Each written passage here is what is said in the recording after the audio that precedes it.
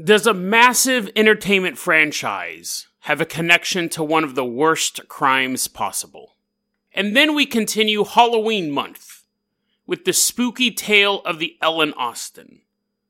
When this ship set sail from London to New York in 1880, it was supposed to be a routine journey.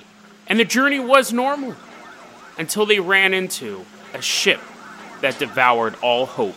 Today on Dead Rabbit Radio.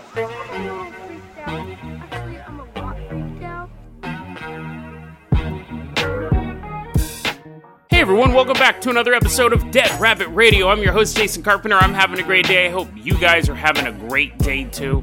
We got a lot of stuff to cover today, so we're going to get started with the Patreon. I got a new Patreon just this morning. Matthew McKenzie hit me up right as I was getting ready to record this episode. I really appreciate the support, Matthew. I appreciate the support from all you guys. It really, really means a lot. Means a lot. You guys remember Spuds McKenzie? You remember that? Did he talk, or was he just a dog with spots? I don't know how old you are, Matthew, but if you were my age, you probably would have gotten called Spuds in school. But anyways, let's go ahead and move on with our first story of the day.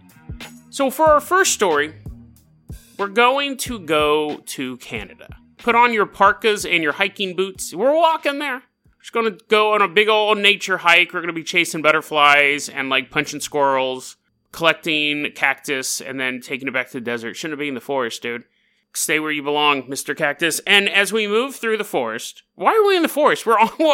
We walk along the highways. The point is that we get to Toronto. So we go into Toronto, we're catching the sights, we're putting cactuses down in funny places, putting them under park benches. That's not funny. No one's going to sit on a cactus under a park bench. We're putting them in locker rooms. So why are we doing anything with... The point is that we're in Toronto, Canada, okay? And so we're in Toronto to meet the law enforcement officers of the child exploitation section. So this story's a little rough, guys. But anyways, has a weird twist to it. And as we're walking around, hey, oi, matey, I'm from Canada. Thank you. I'm shaking your hands, guys. And then the cop leads us away, not to a jail cell, leads us to give us a tour of his facility. And we're looking around and we're like, it's mostly computers because they have to deal with a lot of horrible stuff on the internet. But you go into one room and there's a giant poster, and it's a picture of the original cast of the Star Trek television show. So Kirk, Spock, Bones, Uhura, Scotty, and the Russian dude, Vlad. And so we go, hey, that's kind of weird. Why do you have... No. I didn't finish describing the poster. So, it's not just a poster of the Star Trek crew. That would just be kind of out of place. For the child exploitation section, they're like, we're huge fans. No, I didn't finish describing the poster. The poster then has the faces of each cast member replaced with a photograph of the officers working in the child exploitation section. So, this actually happened. There was a reporter who was covering this group, saw the poster and goes, why do you have that why is that poster there with your faces on those people? And the cop goes, this is really weird. This was huge news when this came out. I don't remember how many of you people, I remember this being really big news. Now, this happened back in 2005, so, the nerd sphere of the internet wasn't super, entrenched. You didn't have, Gizmodo or, all those other websites that are just fueled by geek culture. That's all they do. It's 24/7 about Dick Grayson is dead or something like that. I get these alerts all the time because once I clicked on a link, and now they think that I always want to know about what's happening in Batman comic books, which, to be fair, I do. But I get stuff for all sorts of stupid geek nonsense. Game of Thrones and those bobblehead toys. I've never bought one of those. Why am I getting alerts that there's a new one of those? Anyways, geek culture 24/7. So, this was before all that. So, it kind of popped up in traditional newspapers. It was a bit online, and then it kind of died. And then it popped back up a little bit later, but I'm building it up. So, what happened was the law enforcement officer goes, it's really weird. We've kicked down the doors of a lot of child molesters and child pornographers, to be specific. We've arrested over 100 offenders in 4 years. And only one of them did not have a bunch of Star Trek The Original Series merchandise all over their house. And the reporter's like, what? And the dude's like, it's weird. Trust me, it's weird. And I can't figure out why it is. But it's not The Next Generation. It's none of the other series. It's the original series, and there'll be like toys and posters and stuff like that. It's such a bizarre connection, but it's there. We don't know what causes it. One of the quotes was, "This was Detective Constable Warren Bulmer. It has something to do with a fantasy world where mutants have power and where the usual rules don't apply. But beyond that, I can't really explain it." And that's not a good description of Star Trek. I have my own theories of what could cause it, but this was from the Huffington Post article I read about it. They said the characters in Star Trek, as sexual as like Captain Kirk is, he never forms real connections with any of the adults around him. Like, he has a connection with Spock and Bones, but like a romantic relationship. It only lasts an episode and then he's gone. There's no long-term relationship goal for him. And they said that appeals to a pedophile. They're not looking for a long-term goal. They're looking for a short-term fix. And they're seeing people who's just moving from conquest to conquest to conquest. They also said the show is fairly sexually sterile as well. There's a lot of like shirt ripping and kind of making out, but there's not a lot of like real sexuality in it. I mean, the show was from the 1960s. What do you expect? Another thing was that any sort of fantasy world has generally a world with no rules, where there's no boundaries, where people are kind of making things up as they go. And as a reader, you're going on this journey where the next episode there is a brand new thing happening. So there's no rules. There's nothing going on. But the thing is that because people go, well, did they find other fantasy stuff there? Was there other sci-fi stuff? Because people started asking, after this article originally came out in the LA Times back in 2005, they got a lot of phone calls to this section. And at first they started saying, well, I was kind of misquoted, but it's true. Like, yes, I didn't say exactly what I said, but there is a connection. And so that caused even more phone calls and like, oh, well, what about Battlestar Galactica? What about this? And they said, listen, we don't know why this is. We have no idea. And yes, you would go to a house where they would have a bunch of Tron action figures, but they would still have the Star Trek stuff. Like, that was the one constant across all things. It really is a bizarre connection. The first thing is there a connection between the two? 100 arrests, only one person wasn't a Star Trek fan. That seems a little like, that seems like a connection. And and you will see these things with people in crime. There's I read this book called The Collector. And if you were a serial killer in the 70s or 80s, if cops were like doing a case and they're like, oh, this guy's killed 3 women, they're on the hunt for these serial killers, they would turn to their partner and go, what do you want to bet? He has a copy of The Collector. Their officer's like, I'm not taking that bet. Because every serial killer has a copy of The Collector. And that was another common theme. You would run into these serial killers. You'd finally break their door down with a sledgehammer, put a gun to the back of their head, and they're under arrest. And then when you're combing the scene for evidence, you find a copy of the book, The Collector. The Collector, so of course I was like, I gotta read this book. I had read a lot of true crime novels that talked about The Collector, it being in someone's collection. And so I went and got the book. And I recommend reading it. It's a really fascinating book. It's a story of a man who kidnaps a woman. He's a butterfly collector, and then he wants to collect a woman. So he kidnaps this woman and puts her in his basement. This came out like in like mid-70s, maybe late 60s. Kidnaps a woman, puts her in the basement. And the book is broken up into 2 parts. The first part is the killer it's a first-person narrative, the killer trying to break the woman. The second part is a first-person narrative from her point of view, how she's dealing with being quote-unquote broken. It's a fascinating book, and I can almost guarantee anyone who reads that book and then inspires to become a serial killer doesn't finish the book. Because the second part is extremely powerful. Because you read the first book and you're like, whoa, what a horrible situation this woman's in. You're reading the second part and you're like, whoa, what a horrible situation this woman's in. But all of the stuff that she's going through and the tricks she's playing and the mental is really, really good book. It's like 90 pages long. I would check out The Collector, but let's go ahead and actually move on to my Dead Rabbit. That was my book recommendation. I want to do 31 Dead Rabbit recommends this month. I want to give you something to watch each spooky day of spooky Halloween. Today's movie that I want to talk about very briefly, I actually was recommended to me by Carson. He's a listener of the show. He supports the Patreon as well. He's a friend of mine in real life. I should have said that first. A young starlet, she's not even a starlet, a young woman is in LA. She wants to be a star, more than anything. She wants to make it in Hollywood. She's living in a house with like 5 of her friends. They're all young, beautiful people. And she just can't land the right role.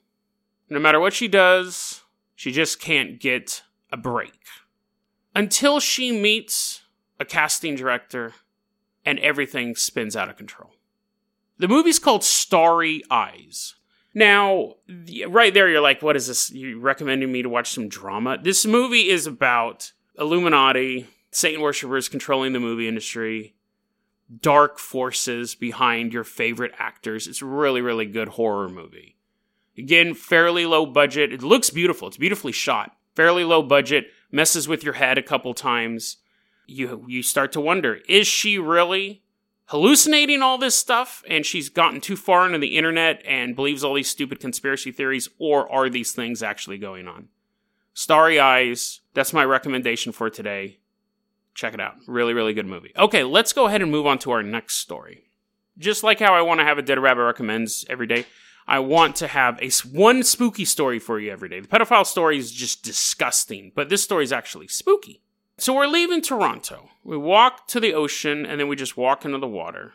And now I'm swimming in my scuba set. Oh, you don't have your Dead Rabbit licensed scuba set? Sorry, bro. And you're like splashing around. I'm like, fine. I go swim back. We're going to share my oxygen tank. I'm going to take a couple extra breaths, though. I'm going to be like, then I'll give it to you, and you go, and I just take it back and go. Because, I got to survive longer, right? So anyways, we're swimming in our Dead Rabbit diving suit. Dead Rabbit diving suit. I don't think you want to name a diving suit after dying. I don't think you want to name any of our vehicles after stuff like a Dead Rabbit dirigible. You don't want the word dead in your vehicle. But anyways, Dead Rabbit diving bell. Isn't that like that giant? We're not even underwater in the story. Okay, so anyways, we get onto the Dead Rabbit rowboat. We'll help you on board. I don't know why we're going deeper into the ocean. Dead Rabbit rowboat. We're rowing to the year 1856. But we're just rowing to New York. So we're just kind of doing a loop. And we go into New York City. We grab a newspaper. We're reading this article. This was printed in 1856. This was in the New York Tribune. This was printed in the February 19th edition of New York Tribune, 1857. We're reading this article, right? And there we tells a story about this boat called the Ellen Austin. And this guy says, okay, here's what happened. I worked on the Ellen Austin, and I slept past the breakfast bell, the morning meal bell. Ding-ling, ling-ling-ling-ling. And the crew member slept past it. Eventually, someone goes, hey, matey, why are you sleeping? And he goes, what? I didn't even hear the bell. He gets dragged out of bed and taken to the captain's quarters. And the captain's standing there, and he's like, so I heard you slept past the morning meal bell. And he's like, I did, but is that a big deal? And he's like, yeah, that's a big deal. On my boat, they throw a blanket over his head so no one can hear him scream, begin hitting him with a giant metal rope. And then the captain goes, sick 'em, boys, and attack this guy on a boat and bite his legs up. He's like, oh, next time I'll hear the bell, I promise. And they just bite his legs up. Captain's like, good. As you can see on my boat, the punishment fits the crime. You may go. And he's like, he hobbles out of the ship, and then he's instructed to show all the other crew members his legs. Now, it's 1856. This isn't 1492, one. There are passengers on this boat. This boat, the Ellen Austin, was called a packet ship, so it would have a regular route. It would go from London to New York, and it would move passengers, material, mail, stuff like that. So other people are like, oh man, that was a really good breakfast. That was a really good morning meal. Sorry, Jason. And I really like those eggs. And then you see some guy with bloody legs come out and goes, this is what happens when you don't come to the morning meal bell. 12 days later, okay? This same dude is jumping down off of a mast or something. He's like, whoopee! He's playing Errol Flynn. He's jumping off of this mast and he lands on the boatswain's foot and falls down. And the boatswain goes to the captain and says, I was just doing my boatswaining, and this guy jumped on top of me and hurt me. The captain goes, bring him to me. So the dude hobbles in, legs are all still messed up. Captain goes, so I heard you attack this guy. He's like, I didn't attack this guy. Get the carpet. So they throw a carpet over him, beat him with the wire again, end up bashing up his head. And then the captain goes, sick 'em, boys. And he gets attacked by dogs again. Eventually the boat docks in New York. He jumps out. Not literally. He has to crawl out. He said after this, the only job he could do was steering the boat. That's because he couldn't move. And he reports a story. And the Ellen Austin, there was this quote from the New York Times. It says, the officers of the Ellen Austin have a very unenviable notoriety for alleged cruelty to their men. and that the vessel has scarcely ever entered port without complaints being made in our police courts against them for cruel and inhuman treatment. Ugh. And people still worked for this boat and rowed it because they're like, oh, I really need to get back to London. And you think, okay, it's the crews getting attacked by dogs. 1859, this passenger lands in New York and says, you won't believe what happened to me. And they're like, let me guess, you're on the Ellen Austin. The passenger's like, how did you know? So this passenger, not a crew member, is on the boat. Some officers on the boat, they tie his arms and his legs down. So basically, they rope him up. And then they began, quote, rolling him along the deck like a bale of goods. A passenger. They just rope up and they're like, whee! They're playing shuffleboard with a live human being on the boat. And then they just untie him and he goes and complains. So, the reason why I'm telling you that stuff is, one, the Ellen Austin had a long history of just bizarre and cruel behavior. And two, because the comings and goings of the Ellen Austin are actually very, very detailed. Lloyd's of London had to insure all these goods, so we know when the boat was leaving London and headed to New York and vice versa. So every time this ship docked, there's a record of it. And every time the ship docked, someone jumped off and said, hey, I was just on that boat, and they punched me in both eyes and had dogs chase me around for like 10 minutes. That's what makes this following story even more intriguing. December 5th, 1880. The Ellen Austin leaves London, headed towards New York like it normally does. At this time, it's being captained by A.J. Griffin, who's a different captain than the dude who was doing all that stuff. But it still had a really bad reputation as far as a boat goes. Like, people still didn't really like working on the boat. They had to pay people more. December 5th, 1880, it leaves London. And as they're coming across the ocean, they see an unidentified schooner boat. It's another boat. They see another boat drifting listlessly in the sea in front of them. And they go, pirates. That ship doesn't look damaged at all. Has to be a trap. So the captain ordered that the Ellen Austin just kind of keep distance for a while and watch it. For 2 days, they watched this boat.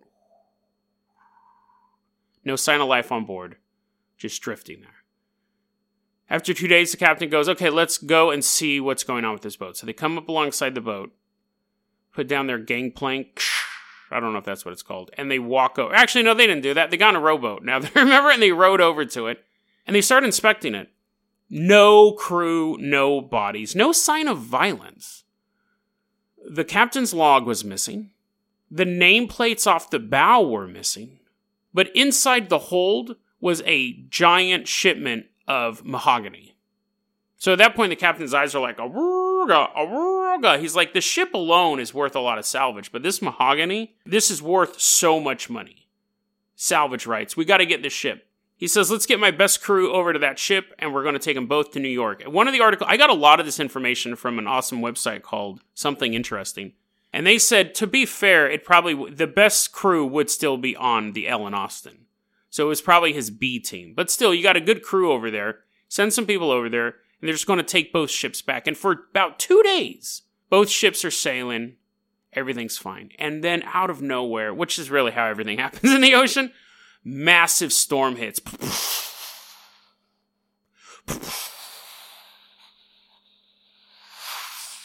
Boats are getting tossed around. Their human shuffleboard game gets interrupted. They're like, oh no, we have to go inside. The dude's like, are you going to untie me? You going to untie me? Captain's like, sick 'em boys. Dogs are all untying the ropes. Passenger goes back. Storm lasts for 2 days. So there's no communication between the ships at that time. But after 2 days, storm clears. The other ship is gone. They don't see it anywhere. They're like, they must have got blown away by the storm. It'll come back. But they go, we got to find that ship. We got to find our crew. We got to find all that sweet, sweet mahogany. And they're doing this search for a while. And then eventually they see, like, right over by the horizon, the tip of the ship. They're like, there they are. It takes them 8 hours now that they found them, it takes them 8 hours to get to the boat. When they get there, it's just drifting. Captain's like, okay, who wants to volunteer to go on board this time? But they do need to go on board. They need to find out what happened. They need to find out if their crewmen are okay. So they hop in a little rowboat, row over, climb on board. Ship's completely empty. The bunk beds haven't even been slept in. The captain's log that was put there to replace the one that was missing is now also gone. but it's still full of that sweet mahogany wood. So, captain's like, we got to get a new crew over here. And the crew, nobody wanted to do it. They go, that ship's cursed. He's like, we need that stuff. This ship is salvageable. We can do this. Took him quite a few hours to convince another crew to go over there. And he said, tell you what, you guys can bring whatever you want. Bring your weapons. Bring that dude over. Plays a little shuffleboard. Totally cool. Whatever you need to feel safe, you can go over. And also, he must have promised them a lot of money, because eventually he did get another crew of people to go over there, which at this point were probably at his C team. Definitely not the best of the best. So, this other crew goes over there, and the captain says, we will stay within 10 boat lengths of you. We're not going to lose sight of you. We're not going to be popping wheelies. We're not going to be doing anything fun. We're going to take 2 boats. We're just going to sail them straight. We'll be right behind you. And the other guys are like, fine. Day passes. No storm. Another day passes. No storm. And then one day when the sea is perfectly calm, because they're over this place called the Sargasso Sea, it's in the Atlantic Ocean, where the seaweed is so thick, the wind doesn't make the water break. It's just a flat area. They said the only breaks that you see in the water of the Sargasso Sea is derelict ships. Because the ship will sink there and there's no current or anything to move it away, so it just sits there. It's just this graveyard of boats. But you got to go through it. If you're leaving from London to New York, New York to London. So they're within 10 boat lengths. The sea is perfectly calm. And then fog. Thick as pea soup, Captain. I see that, matey. Apparently, it's pirate day on my ship. Let's talk like normal humans. We're not pirates. I forgot that for a second. Thick fog moves in, and neither ship can see each other at this point. Just everyone on the Ellen Austin's very, very nervous at this point. But eventually, the thick fog dissipates. And the guy working the lookout for the Ellen Austin goes, "She's gone, Captain." And all around them is just calm sea. The boat was never seen again. Now, this story was reported in 1906. It was reported, the first time it was reported was in 1906 in the Daily Deadwood Pioneer Times. Tell me that doesn't sound like a rootin' tootin' newspaper. It comes with bullet holes shot through each issue. But really, that story had been going around for the previous 15 years from sailor to sailor. It was already an old story that sailors told each other about the Ellen Austin. The ship was very famous for its infamous activities, and so sailors knew the name of the boat. But they would tell this story about this missing ship that swallowed up 2 crews. It was after that article in the newspaper, and that was a newspaper, after that article, it would come in and out. It was published in a couple other accounts, and then it was really made famous in the 1940s. There was a radio show that was like Weird News. It was like the original Art Bell from the 1940s. So you imagine like ragtime music or jazz music, whatever garbage they listened to back then. And a dude named Lieutenant Colonel Rupert T. Gold, talk about Weird News, he told this story on his radio show too, and that made it extremely popular at the time. That whole time period from after the boat docked in 1881, because, see, we have the records. I'll get to that in a second. But after the boat docked in 1881 till, really, today, I'm sure sailors still talk about this story, but definitely they were talking about it long before it became part of the public consciousness. So there's a lot of interesting facts to this story, and there's some myths. Obviously, the first thing you want to know is we have all these documents about this boat. Are there any reports of crew missing from this boat during that journey? No, there aren't. If you have a boat and people die in your boat, you have to list it. Lost at sea, you have to list it. It's all for insurance purposes. But we do know that the boat left on December 5th, 1880. And it arrived in New York on February 11th, 1881. Which is apparently back then an unusually long amount of time. It shouldn't have taken that long for that boat to reach New York. So the idea is the boat was delayed in some way. Not just a storm, not just a 2 or 3 day storm. But the conclusion is that if a boat was constantly chasing another boat, trying to find it, then that could take a while. Because you say, well, it was just 8 hours for them to go from where they were out to find the boat the second time. Well, they took 2 days off to wait for the boat. And it took them a good period of time to even see the boat off the horizon the first time it disappeared. It took them 8 hours to get over there, but it took them a while. They were just sailing around hoping to find it. So the idea is the reason why the journey took longer is because of that. Why there are no casualties listed in this report, if I think about 4 men were sent over each time, 4 to 6 men were sent over each time. If you lost 8 to 12 dudes, why isn't that reported? A little bit of a hole in the story. Also, as the story kept getting reported later on, when the radio show popped up, he changed the name of the captain, and boat was renamed from the Ellen Austin to the Meta. And on the radio show, he kept talking about the Meta, and people think that was just a research error, because before the radio show, it was always known as the Ellen Austin during the story. So there are some discrepancies. Some people say it was on its way to Newfoundland. So there are some discrepancies, but when you look at the very first reported incident of it, a little news article in the Daily Deadwood Pioneer Times, it matches pretty much all the details that we know today. They've said, the radio show kind of made some mistakes, but this is one of those stories that is almost too good to be true. But when you deal with paranormal stuff, you run into that all the time.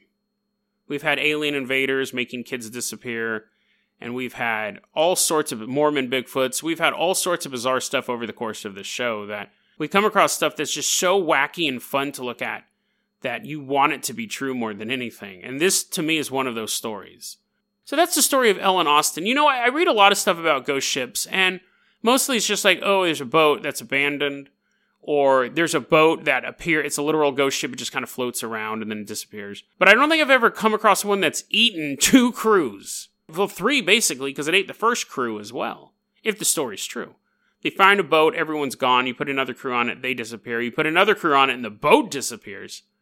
It's funny because we always think of ghost ships as like a derelict, a mystery, that's like, why did the people leave the boat? Or, like I said, a literal ghost ship. But what if, in this case, it's a cryptid? It's a life form that's a perfect mimic. It adapted to a way to get people onto it. Now you're saying, Jason, that's kind of ridiculous. Evolutionary, why would it evolve to eat people and then mimic to become a wooden boat so people would get on it? There's a bunch of other stuff. Does the cryptid not like logbooks? Is it like vulnerable to paper and leather, so it has to just throw those out? But I mean, I think we always try to say, like, this is a ghost ship, this is a Bigfoot, this is that, but why can't there be some intersection between those things? Are there ghost cryptids? Are there ghosts of Mothman? Are there aliens who are also cult leaders? And are there ghost ships that are actually living creatures that feed off of us? If that is true, it would have to change its hunting techniques as our boats changed. So if you're ever offered a free ride on a Carnival cruise line, you might want to think about it. Because you don't know if you're actually getting on the funnest boat experience of your life. This episode sponsored by Carnival Cruise Lines. Or you're walking into the belly of a beast that will disappear. And you will become nothing but a footnote in stories of those lost at sea. DeadRabbitRadio@gmail.com is going to be our email address. You can also hit us up at Facebook.com/DeadRabbitRadio. Twitter is @DeadRabbitRadio. Dead Rabbit Radio is the daily paranormal, conspiracy, and true crime podcast. You don't have to listen to it every day, but I'm glad you listened to it today. Have a great one, guys.